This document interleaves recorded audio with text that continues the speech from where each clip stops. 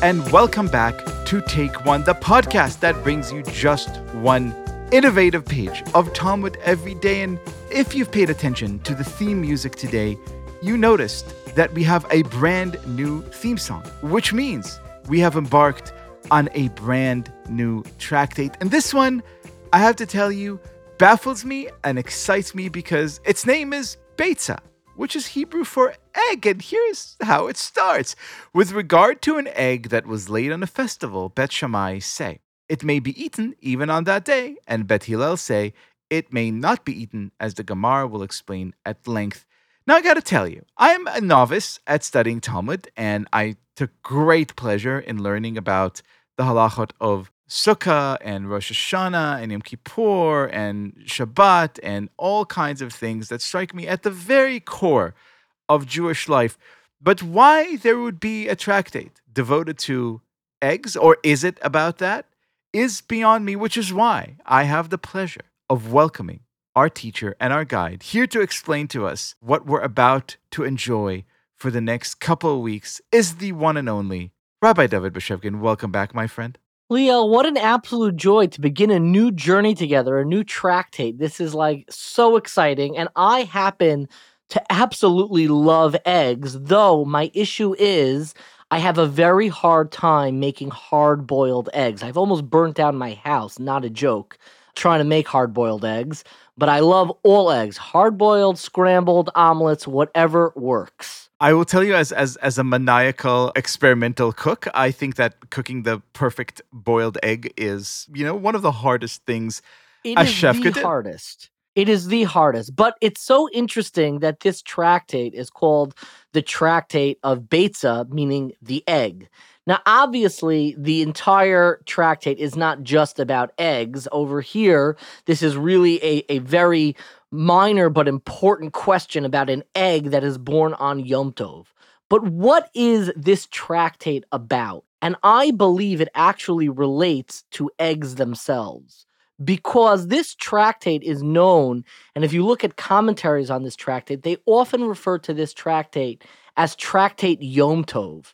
What this tractate is occupied with is what is allowed, prohibited, recommended in the Yom Tov experience, because as opposed to Shabbos, which we've already dove into Tractate Shabbos, there are a lot of things that are prohibited on Shabbos, particularly cooking is one of the major issues that is not allowed on Shabbos that we studied in that last tractate so many months ago.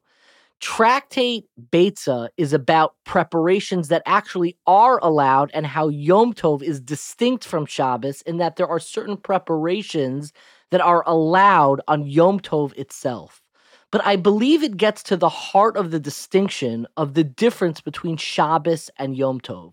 Very often, and certainly when we're sending away messages to our employers and, getting ready and doing, inviting guests and figuring out who's coming for which meal, Shabbos and Yom Tov can actually feel the same. But there's a fundamental distinction between Shabbos and Yom Tov, and that is Shabbos is designed and created solely by God.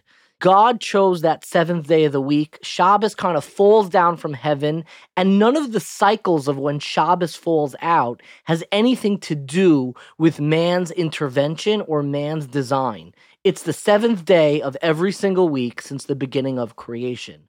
That is in direct contrast to Yom Tov. How do we know when Yom Tov falls out? How do we know when Yom Tov happens? What we will discover in this tractate and also in coming tractates is Yom Tov is a product of the human calendar and the initiative and creativity that goes in to figuring out when the new month is.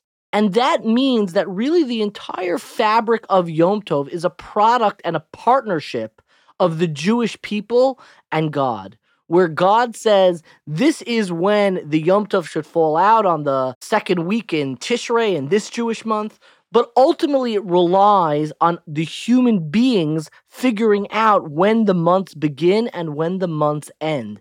And that can only happen through the Jewish people.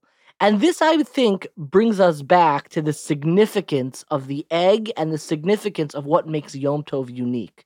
Yom Tov is unique in that you are allowed to prepare on Yom Tov for yourself, for your own human needs, which is a reflection of the human component of what Yom Tov is all about. And I think in some ways that's represented by the egg itself. You know, we're familiar with eggs when we put it on the Passover plate. We're familiar perhaps with eggs in the way they appear in some mourning rituals. But what the egg is all about is binding the past and the future. The egg is this kind of circular shape showing us the circularity of time, but it's also an egg that will one day be a chicken that is not yet hatched. And the character which binds the different representations of everything that an egg is all about, the circularity of time, the past representations as it sits on our Passover Seder, but also the future of it will one day become a chicken, is the negotiation of humanity itself, of bringing together this unique experience of godliness, of that wholeness that the egg represents, but also the human intervention and creativity needed to take an egg that now sits, it's not a live creature, but through incubation, through initiative, through the care that you give an egg, it ultimately becomes a chicken. And in many ways, that's the Yom Tov experience itself. In contrast to Shabbos, Yom Tov, at the heart of it, is a human experience and a human creation, which we will explore much further in this amazing tractate. And I don't think I will ever look at breakfast the same way again. Rabbi David Bashevkin, I cannot wait for the journey, and thank you as ever for being our guest. My absolute pleasure.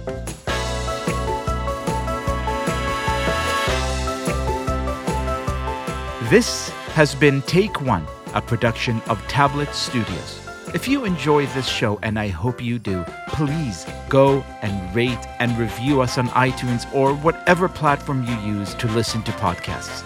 Each week, we'll be releasing new episodes Monday through Friday, covering the entire weekly portion of Daf Yomi.